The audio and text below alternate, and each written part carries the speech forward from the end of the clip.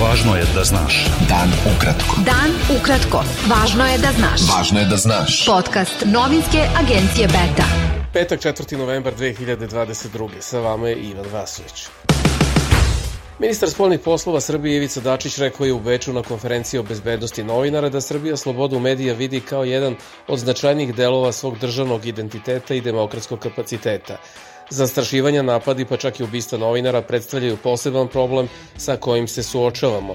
Srbija je ovom problemu ozbiljno pristupila formirajući komisiju za istraživanje ubistava novinara, jer nam je od posebne važnosti da ovakvi slučajevi budu pod posebnom pažnjom zakonodavstva i da se ulože svi mogući napori kako ne bi ostali nerazjašnjeni, rekao je Dačić na konferenciji Bezbednost novinara, zaštita novinara u cilju zaštite demokratije.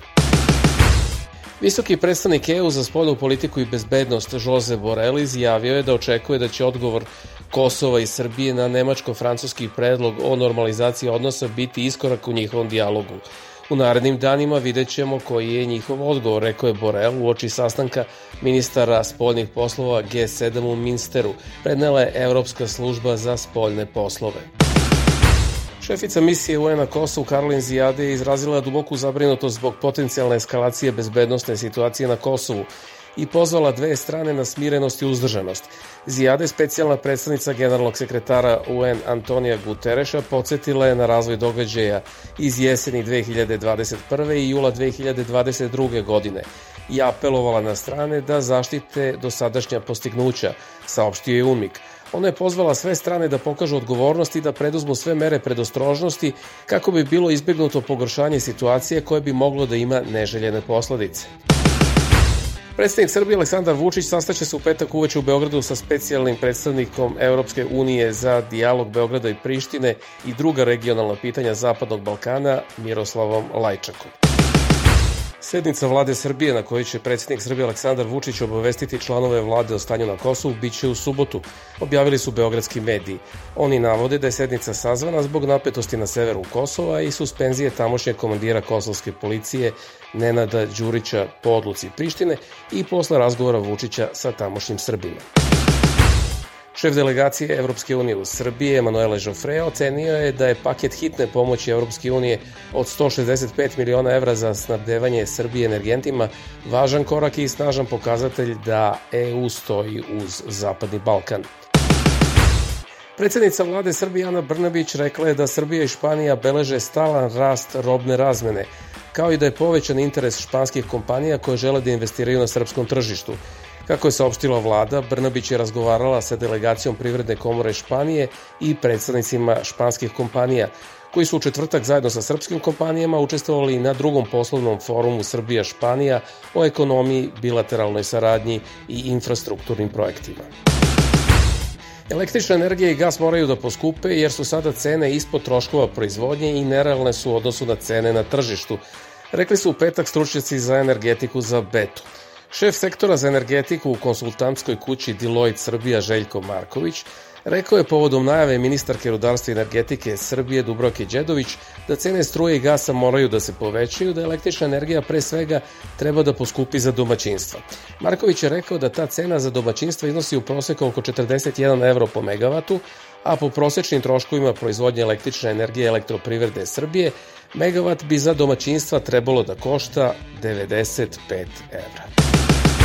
Međunarodni monetarni fond ocenio je da će privredni rast Srbije ove godine biti 2,5% umesto 3,5% koliko je prognozirao u aprilu, preneo je sajt Danasa. Nakon snažnog oporavka posle pandemije, kako je navedeno, ekonomija Srbije počela je ozbiljno da usporava, pa je tako MMF smanjio prognozu privrednog rasta sa 4,5% u oktobru prošle godine na 2,5% u poslednjoj analizi pre postizanja dogovora oko novog stand-by aranžmana sa Srbijom. Beta.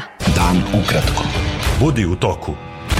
Evropski poslanik Vladimir Bilčik izjavio je da Evropa posmatra šta se dešava u Crnoj Gori, da je situacija ozbiljna te da su izbori potrebni što pre. Kada kažemo da iskazujemo bojazan, to znači da je situacija vrlo ozbiljna. Postoji bojazan da su temelji demokratskih institucija u Crnoj Gori dovedeni u pitanje, da su uzdrmani. Vidimo institucionalnu krizu, pravnu krizu, ustavnu krizu, ekonomsku krizu, istakao je Bilčik odgovarajući na pitanja novinara u Skupštini Crne Gore. Francuska i Nemačka su od nove italijanske vlade predvođene ekstremnom desnicom tražile da obezbedi sigurnu luku za gotovo 1000 ljudi koje su humanitarne grupe spasle na Sredozemnom moru, a neki su na otvorenom više od 2 nedelje.